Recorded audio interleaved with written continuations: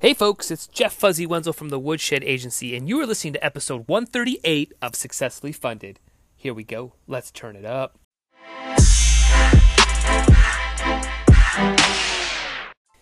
All right, crowdfunders. Hopefully you guys are all doing well today.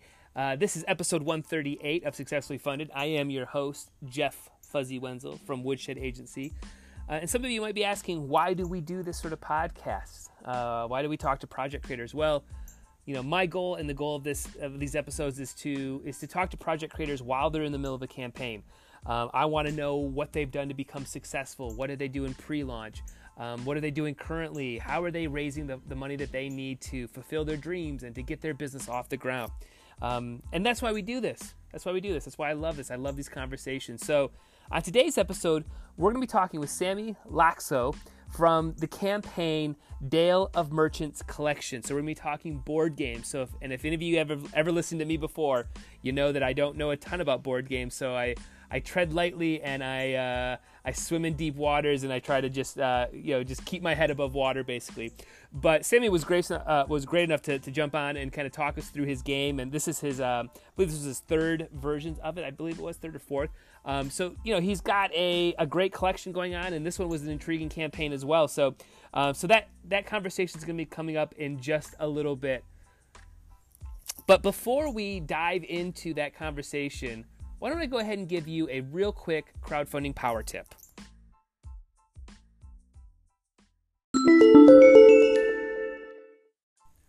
Let's chat about a power tip for crowdfunding. One of the first things you should do before launching a campaign or even building a prototype or any sort of thing is do a buyer persona. Go through and really think about who is going to consume and purchase your product. There's a ton of tools out there. If you just Google buyer persona, you'll find a ton of templates and systems to do. But really what I try to find is I want to go and I want to list out 5 magazines that person might read. I want to find 5 Facebook things that they might follow, 5 Twitter things, 5 Instagram accounts, 5 Reddit forums that they might be a part of. I also want to look at where do they spend their money. So what I do is I like to go through and look at your bank statement and say, where do you spend $100 a month on? Where do you spend $200? Where do you spend $1,000 a year on? And try to find what channels you're in, because if you are doing those things, the chances of your consumer doing something very similar for your product is pretty high. If you are a parent and you made a product for kids, well, what are you reading? Because that's probably what your audience is reading. So don't overthink this audience a little bit as well. Like, don't think that they're going to educate themselves or they're going to dive deep into your content, but you want to be very focused as to who you're making, because if you can identify this buyer persona, then you can make really smart decisions when it comes to marketing. So think about that before you go and launch your campaign. Look at creating a buyer persona.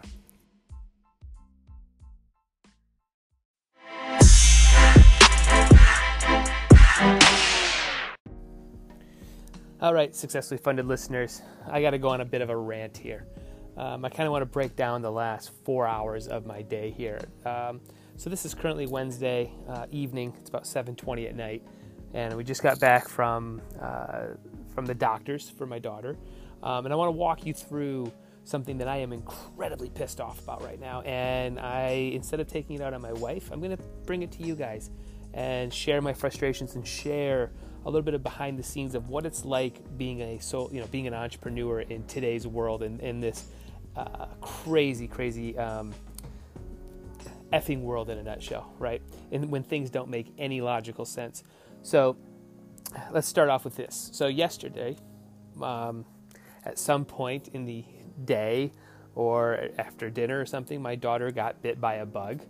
And we saw a little scratch on it, and my daughter scratched it, and whatever, it was a bug bite. And that turned into there being a pretty good red spot, where her whole foot and leg is swelling, or up, her shin down to her foot is swelling. So it's clearly serious. She went to school today. She had a fine day. We played on recess. She's walking. Everything's fine, but we needed to go to the doctor. So, she came home at school, and we instantly got in to see our doctor. We go there, and I noticed my wife's taking a while at the counter. She comes back, and she's like, our insurance got shut off. I'm like, what the fuck are you talking about? What are you talking about? Our insurance is off. You know, we don't have insurance all of a sudden. Now, my wife and I do, but my kids don't have insurance. Now, here's a little backstory on that. So, you know, being an entrepreneur and having a marketing agency, it's not as if that I'm running gigantic profit margins here. You know, so my wife and I both work for the company, and we are still under the minimum so that we qualify for my kids to have free insurance. And all you have to do is basically we pay like $10 a month and they get insurance. So it's, I think that's Medicaid, I think is what that is, or yeah, I think, or Medicare, whatever, whichever one it is. We have that, right? And we've had it now for a year and a half, 2 years, no, a year and a half, a year and a half, and it's been fine. And almost every single thing is covered, and we don't even have an issue. But we every like year or so or 6 months, you have to prove your income, and we just did all that stuff. We just, you know, my wife and I just did this. We just went through all of our finances. This was like end of August. You submit it and you move on for the next, and everything's fine. We're still under the threshold of where you're supposed to be, and we're all, you know, everything's good to go here, right? And no, we find out today by going to the doctors that no, you don't have insurance. Don't have it. They shut it off a couple days ago. But we paid for this month and we qualify. Oh, no, you have to talk to somebody. So even if, let's go with the scenario of that, you know, all right, we don't qualify, which we do. We didn't have some windfall of cash. So let's just theoretically say that we don't qualify. So then the solution is that you're shut off instantly. You know, by September 5th to September, today's the 12th, we're talking about, you're shut off instantly. There's no chance for us to even go get insurance. We're not aware of it. There's no, we didn't get notified of anything. Nothing's happened here. So now we're sitting here we're going to get a gigantic doctor's appointment visit, which we'll have to pay for out of pocket because we don't have insurance for the kids. My kids are going to go to school. What, if they break their arm tomorrow, knock on wood, God forbid, you know, they'll bankrupt ours. That's all that'll happen. You know, if something else happens because right now we have to frantically in the morning call and get insurance for them while we go and deal with the government scenario, and then hope to get all this money back at some point, which won't happen. So then let's continue this rodeo. So now we find that out. We go to the doctors, and yeah, they've got to get some. You know, she's got an infection now in her leg, so it's serious. Like if this infection spreads, it gets into her blood. This is, you know, this becomes a serious situation. So now we got to go get an antibiotic. So now we go over to CVS, and guess what we don't have over there either? Insurance. So now we just dropped $80 on something that should have cost, you know, nothing, or $3 or $4, all based on probably some mother you know what making an error in an office, or, you know, or we're just getting completely effing screwed. And I am so tired of this. My kids should be covered. My kids should have insurance. Otherwise we would pay for it. It's not that we would. All right, I'll just add them to my policy. But we didn't even know. No notifications. Nothing. Just thank God we went to the doctor's today. Because what if we didn't go to the doctors and I don't know, we got into a car accident or something happened? My kids would, you know, that would bankrupt us. Literally, just kill us. You know, my entire life would be destroyed financially if something happened. And I'm tired of this stuff. This is a effing problem. And I'll put an explicit list on this. So if you're listening in the car, sorry about that. But this is bogus. And this is what it's like being an entrepreneur. This is so nuts. Bad. I'm so fired up on it. This has been my last like 4 hours. And, you know, my daughter's nervous. I mean, it's you know, yeah, it's just a bug bite. I get it, but it's an infection. Ugh. So, all right, I hope you guys are comfortable dealing with that story. You know, we'll get it all squared away on our end. Everything will be fine. But right now, in the moment, I am fired up. So I'm going to unplug for probably the rest of the evening here. But I appreciate you guys putting up with me and letting me rant a little bit, because I just didn't want to take this energy anymore into my house, because I'm a ball of energy and nerves right now, and I'm pissed. So, okay. Thanks, everybody. All right, let's continue on with the podcast.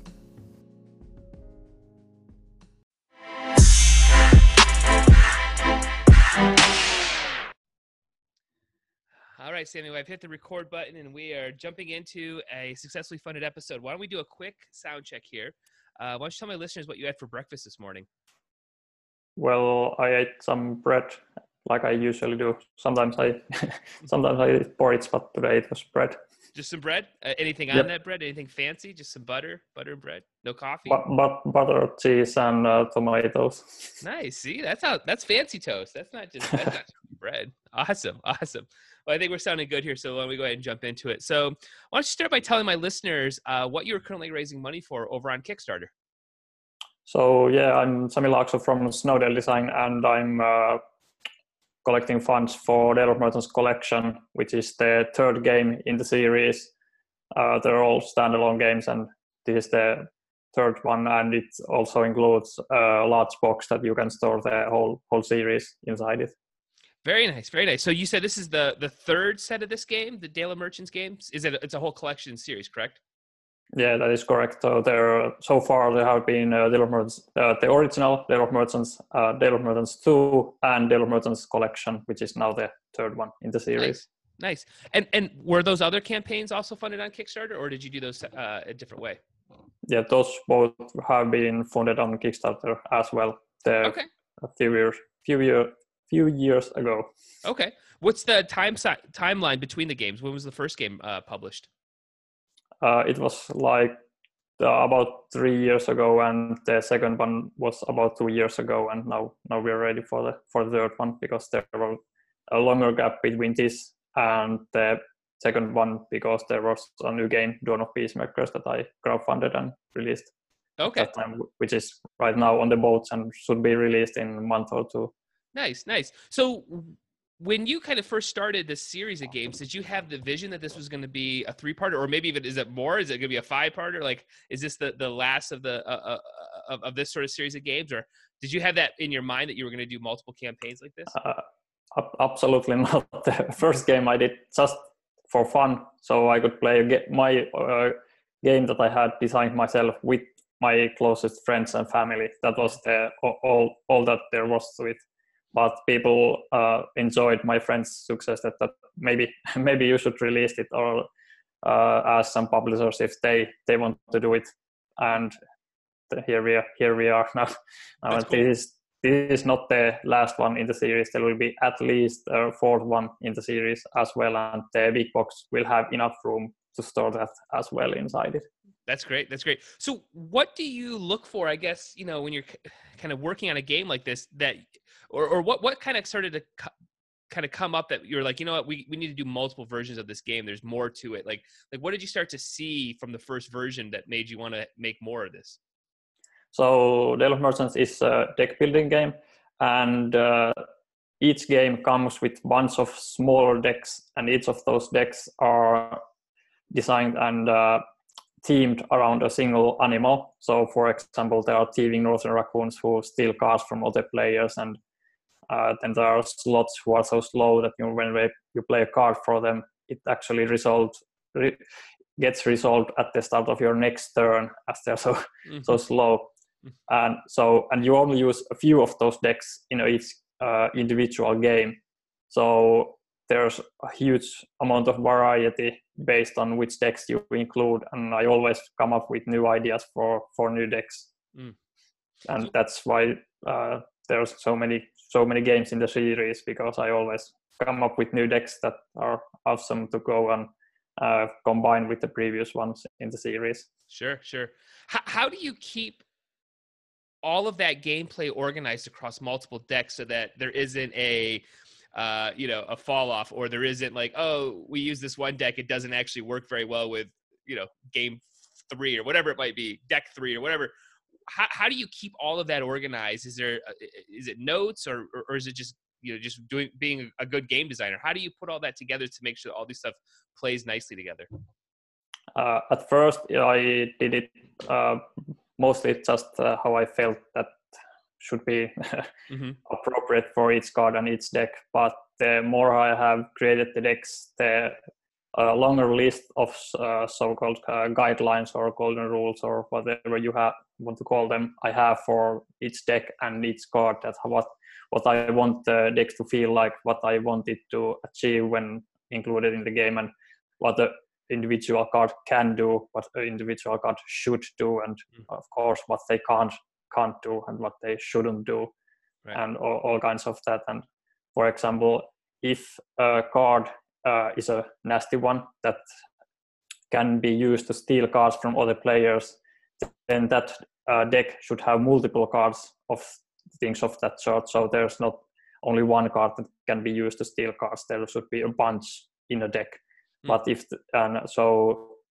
some decks provide a lot of nasty interaction, and some provide none at all. But there are no decks that provide just a tiny bit, because then only it can be that only one player gets access for those cards. So it should be that all players get access to the nasty cards, or no players get access to those kinds of cards.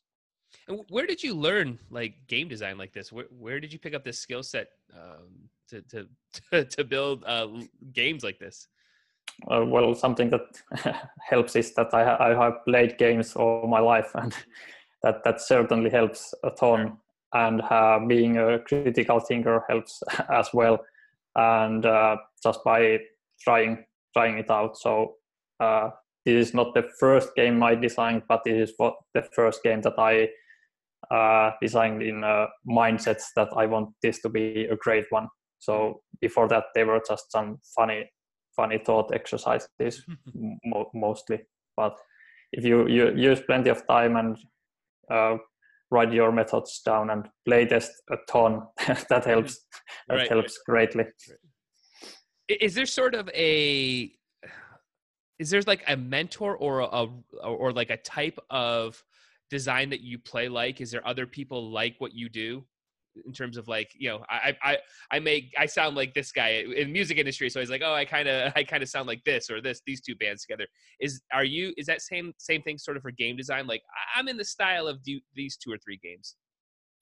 I'm not sure if there are any individual. It's like maybe a combination of multiple. So I like to create games that have a great theme in it. So the theme must support the mechanism, because that makes it easier to learn the game, easier to teach the game to players. So that's one of the things that I like to do.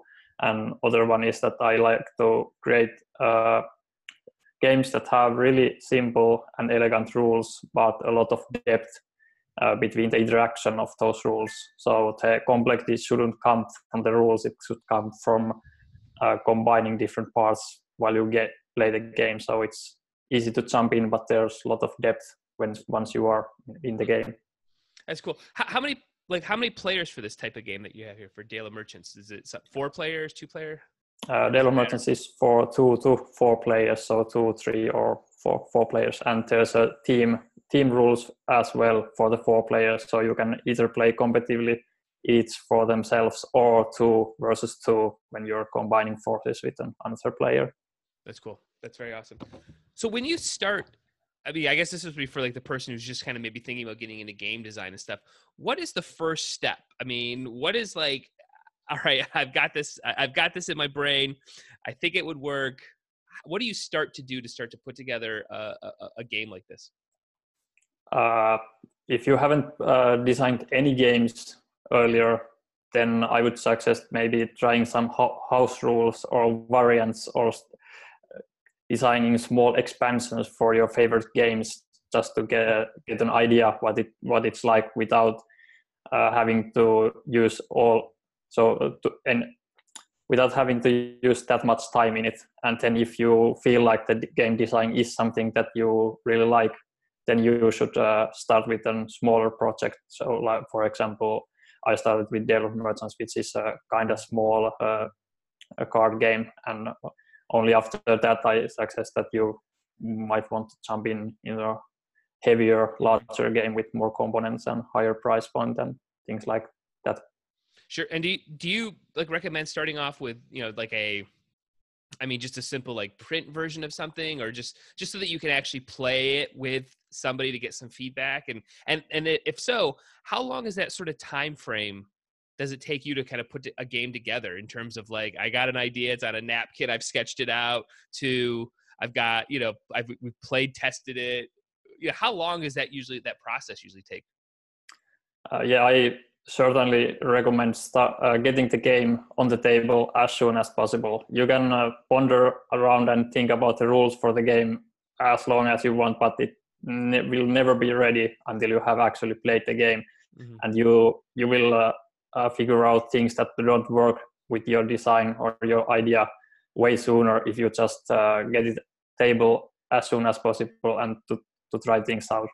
And for the time schedule, it of course depends a lot what kind of game you're talking about and how much time you're able to design and play test it. Sure. If you, for example, have a full-time job and so forth. So, for example, for me, creating one medium to large size game takes about a year, including design, development, play testing, illustrating, publishing, all of that. So it's a huge time sink, and I'm doing it full time. If you're doing it on the side of your other job, and maybe you have family and stuff like that, so it will take a lot longer at that point. And for this, how many people are on your team in terms of like, are you doing the illustrations, or what are you working on particularly, as opposed to maybe some of the stuff that you've either outsourced or are having partners on? Yeah, so I'm the only guy full time at my company, Snownail Design, and I do the design, development, play testing with other players, other people, of course, and illustrating and publishing. I do have help for playtesting, as I mentioned, and then I have help for some of the story and flavor of my game, of my different games. All my games are set in the same world so far, the so-called world of Animal Folks, Daymuria, and I have a lot of help from different people who have been fleshing out the world and the different animals that inhabit it. What sort of has been maybe like the biggest roadblock over the last few years of you making games? Has there been something that you just couldn't do, or it just was out of the reach of where you were as a business yet? What's been like the biggest roadblock? I'm not sure if I have had any significant roadblocks. Something that I can thank that for is that I have read a lot about the industry and crowdfunding online. For example, Steini Stegmaier has an excellent Kickstarter blog on his website, and I started small with Dale of Merchants, and then I have been slowly growing up the complexity and at the same time the price point of some of my games. So I've been lucky, and I have been investigating and reading a lot about the industry, so I have been able to avoid most of the big roadblocks. That's great.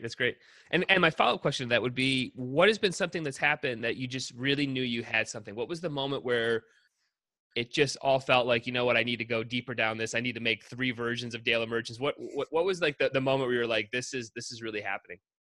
Well, the first moment was when I played the game with my friends, and they said, "This is awesome. I think people would enjoy it."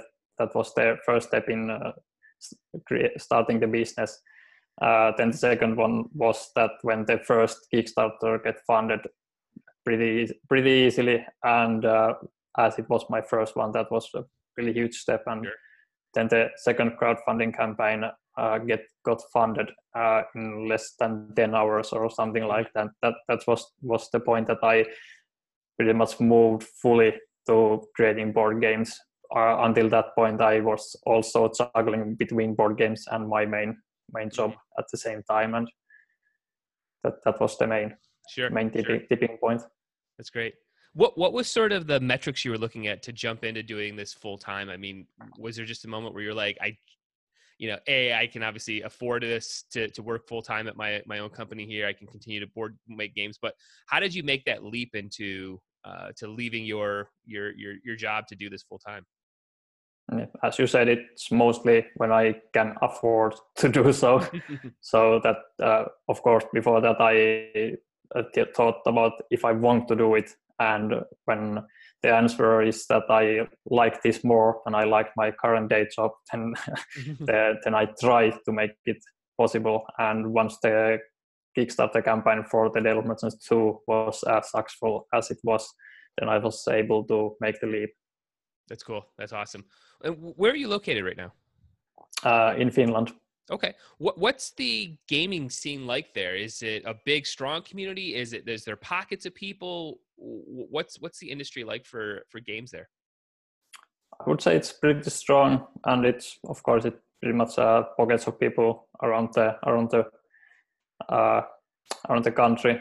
And one of the big and good things for myself is that people in Finland can speak and at least read English pretty well. Mm-hmm. And we don't have pretty much none of the big hobby games are released in Finnish. So we play all our games in English. So that makes it impossible for me to have one version of my games that I can sell internationally and here in Finland, because people are used to purchasing hobby games in English. Mm-hmm. And in terms of like, I guess just, do you travel all over Europe to play this at all? Do you travel and show it off, or how do you get people to kind of play test it in your area? Is it just friends and family, or do you have like a pocket of people that you know are mentors, or you trust their opinion? They're not just saying, "Oh no, it's great," just to say it. Like, they're really giving you solid feedback. Like, how did you cultivate and find that community? I mostly play test and with local friends and people here in my city, Mm-hmm. and then I really trust their feedback, and I trust myself to know if this is any good or not. And I do travel around Finland to show off the game, and once a year I attend the Essen Spiel where I show up my new games as well. And that's mostly the advertising that I do myself. I don't have I don't have time to go internationally to multiple conventions a year, because I need to design and develop and play this and Sure. all that jazz. I don't have time to run around to different conventions all the time. That's great. That's great. Well, let's flip over to the actual Kickstarter campaign, which is why we're talking today. So this is your third campaign, you said, correct? Is it third or fourth? Yeah. Third one? This is the fourth campaign and third in the same series. In the series, right? And we're talking right now, and you've got 24 days to go. You've got, and I'm looking at in U.S. dollars here, but you've absolutely crushed your goal here. For us, you're sitting at $76,000 with, over 1,100 backers, which is amazing. That's a lot of people wanting to play this game. So, because you've done this before, what was the strategy for this particular campaign in terms of pre-launch, and what did you do to get ready to announce this project? Well, first of all, I made sure that the game is as good as it can be before the campaign. There are mostly just illustrating left for certain parts of the game, but I made sure that the game is developed, fully play tested, and the rules are available. And I have also illustrated most of the stuff that I show on the campaign page, so it looks professional and nice. There are a lot of stuff that are incomplete, but I don't show those parts because they're not relevant. They're mostly duplicates of the stuff that there already is. And I also reach to people that I know like the series earlier, and then I send prototype versions for them so they can cover the game. And one of the most critical things is email newsletter. So I have people who like my stuff subscribe to my email newsletter. So the first thing after I launch the campaign is I send out the newsletter to those people, letting them know that now there's more stuff to the series that you already know and love.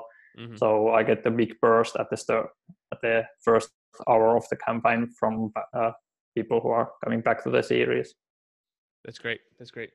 And was there any sort of, outside of like designing the game, just sort of metrics in general, was there any sort of metrics you were looking at in terms of making sure that you got a big burst on the first day? I mean, did you know your newsletter was going to produce certain things, or was it Facebook ads, or was there any sort of, I wanted to get this many new email addresses for this particular part, or were you just banking on the success of the past two games?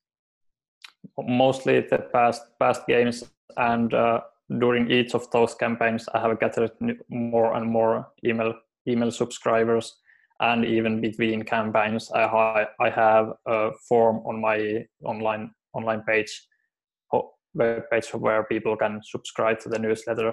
Mm-hmm. And one small thing, or I should mention at least two. the first one was that I started a development diary a few weeks before the campaign launch on Board Game Geek, where I tell about designing the game and introduce new and tell about the new stuff that I introduce in the game. And of course, once the campaign goes live, I will tell them that now it's live, you can go and pack the game. And another thing is that there are a ton of different animals in the game, and I came up with an idea where people can suggest new animals to the game from their favorites, which they like.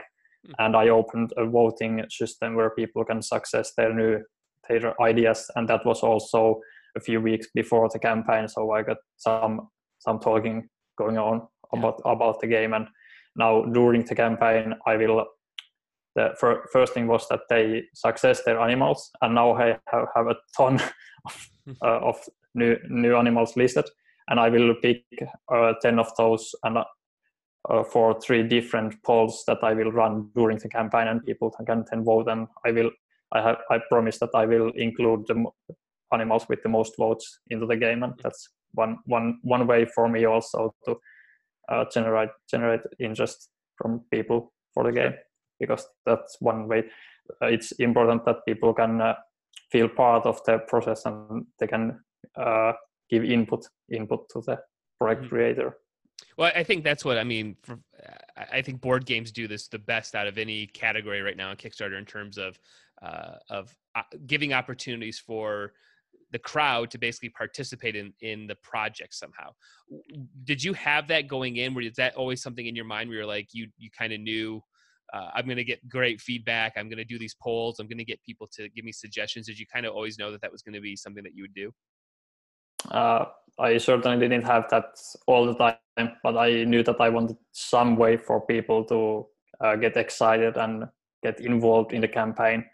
And when I did invent or came up with the idea of people suggesting new animals, which they have already done before this randomly in forums and social media, where they say, hey, did you have these animals? I really like this. And then I thought that if they're doing that without me asking, how much will they do if I actually ask about those opinions from people? Right. So that was the main thing that get me invent this new system for Delft Merchants Collection.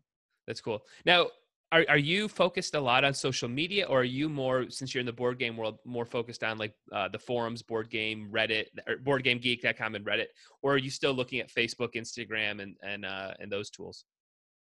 I personally use mostly Board Game Geek and a little bit of Twitter, but that's pretty much it. I think that some of the authors are pretty much waste of time. Yeah.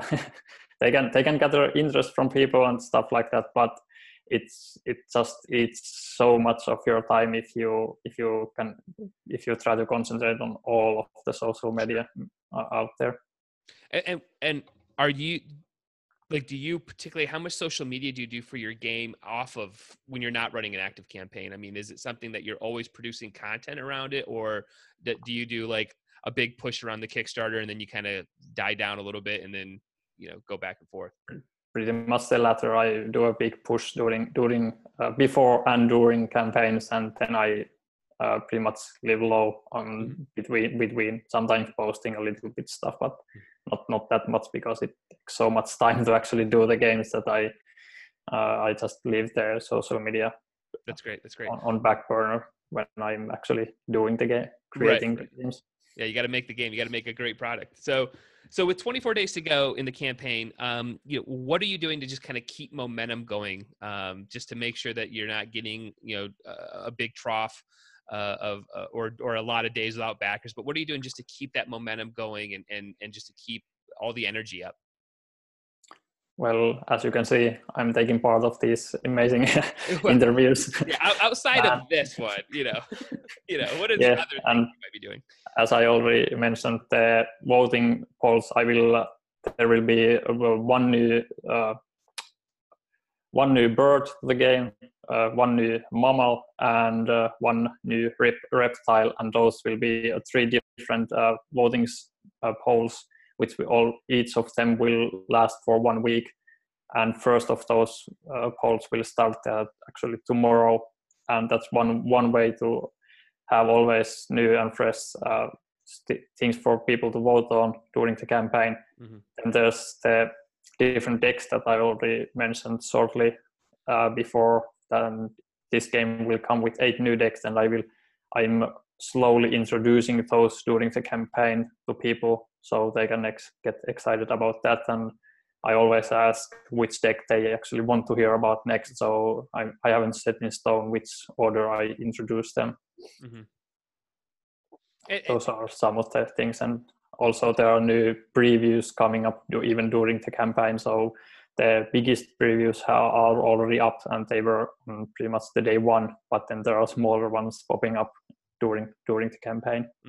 That's cool. And are you actively trying to get reviewers or influencers in the game world to play this right now, or is that something you did in pre-launch? That was pretty much pre-launch, because it's a good habit to give the previews, people who preview the games, at least a few weeks, if any way possible. A full month would be nice to have them time to play the game before they have to do their content. Right. So after the campaign ends and it takes whatever Kickstarter 10 days or so to put the money in the pocket, what starts the process? What happens after that point? After the campaign, I will also start. I spend way less time on the campaign and on social media and stuff like that, so I have more time to actually finish up the game. So the main thing is that I will have to illustrate a lot, because there are 55 individual character cards, which is a new thing in the Delve Merchants collection. Those are kind of like unique player powers that people will start the game with, and each of those will have a unique illustration, and I have not done most of them just yet. So I will mostly start illustrating a whole lot. Yeah, right. And what about shipping and manufacturing? Is that stuff kind of already set in stone because you've done this before, or is that something you're still kind of working through? I have the manufacturer and fulfillment center, all of that already ready, and just waiting for me to send files to the factory, and then they'll start printing the game, and then I already know which fulfillment centers will handle the shipping, and all of that have already been planned and contacted them. That's great. Way ahead of time. That's great. Well, Sammy, where can people learn more about your games and dive into your world and just kind of take everything that you're doing in? I have an active website, snowdaledesign.fi, and there you can find links to a ton of stuff all around the online world. So there are links to tens and tens of dozens of previews and reviews of different games, and there are links to the different development diaries that I have written on Board Game Geek and all of that. So it's a kind of hub where you can find links to pretty much everything that I have done around the games. That's great. That's awesome. Well, everybody out there, I hope everybody goes and checks out Dale of Merchants collection over on Kickstarter now. You've got about 24 days to go here. Probably when I put this up, you'll have about 20 days to go. So I encourage everybody to go check it out. Sammy, this is awesome. I appreciate you taking time out of your busy schedule, and I wish you a lot of luck in the future, man. Keep going. Keep making games. This is awesome. Thanks so much. Thank you for inviting me. No problem. Have a great one. All right. Thanks so much. You. Bye. Bye.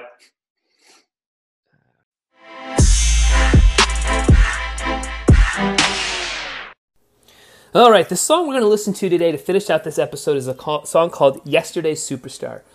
I always have a special sort of love for this song in my heart. It really, to me, felt like one of my best work, right? My songwriter partner Jake and I wrote this with one of our singers named Unique from Chicago. And this song just always felt like, I don't know, it just felt like it was one of the one. So I'm going to play it now. I hope you guys enjoy it. Have a great rest of the day, and I will talk to you all next week.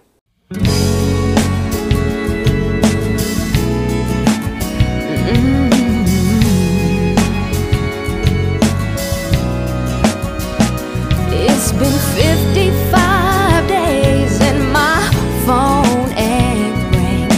Check my email and I ain't got a thing.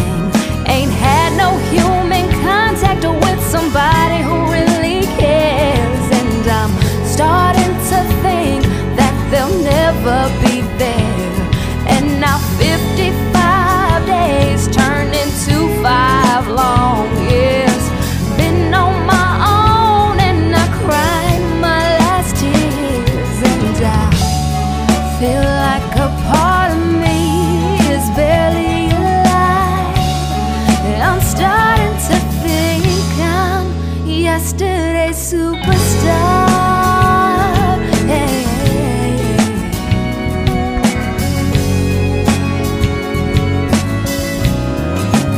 I've been many places and I've done so many things, and I'm one of the few people that lived out all my dreams.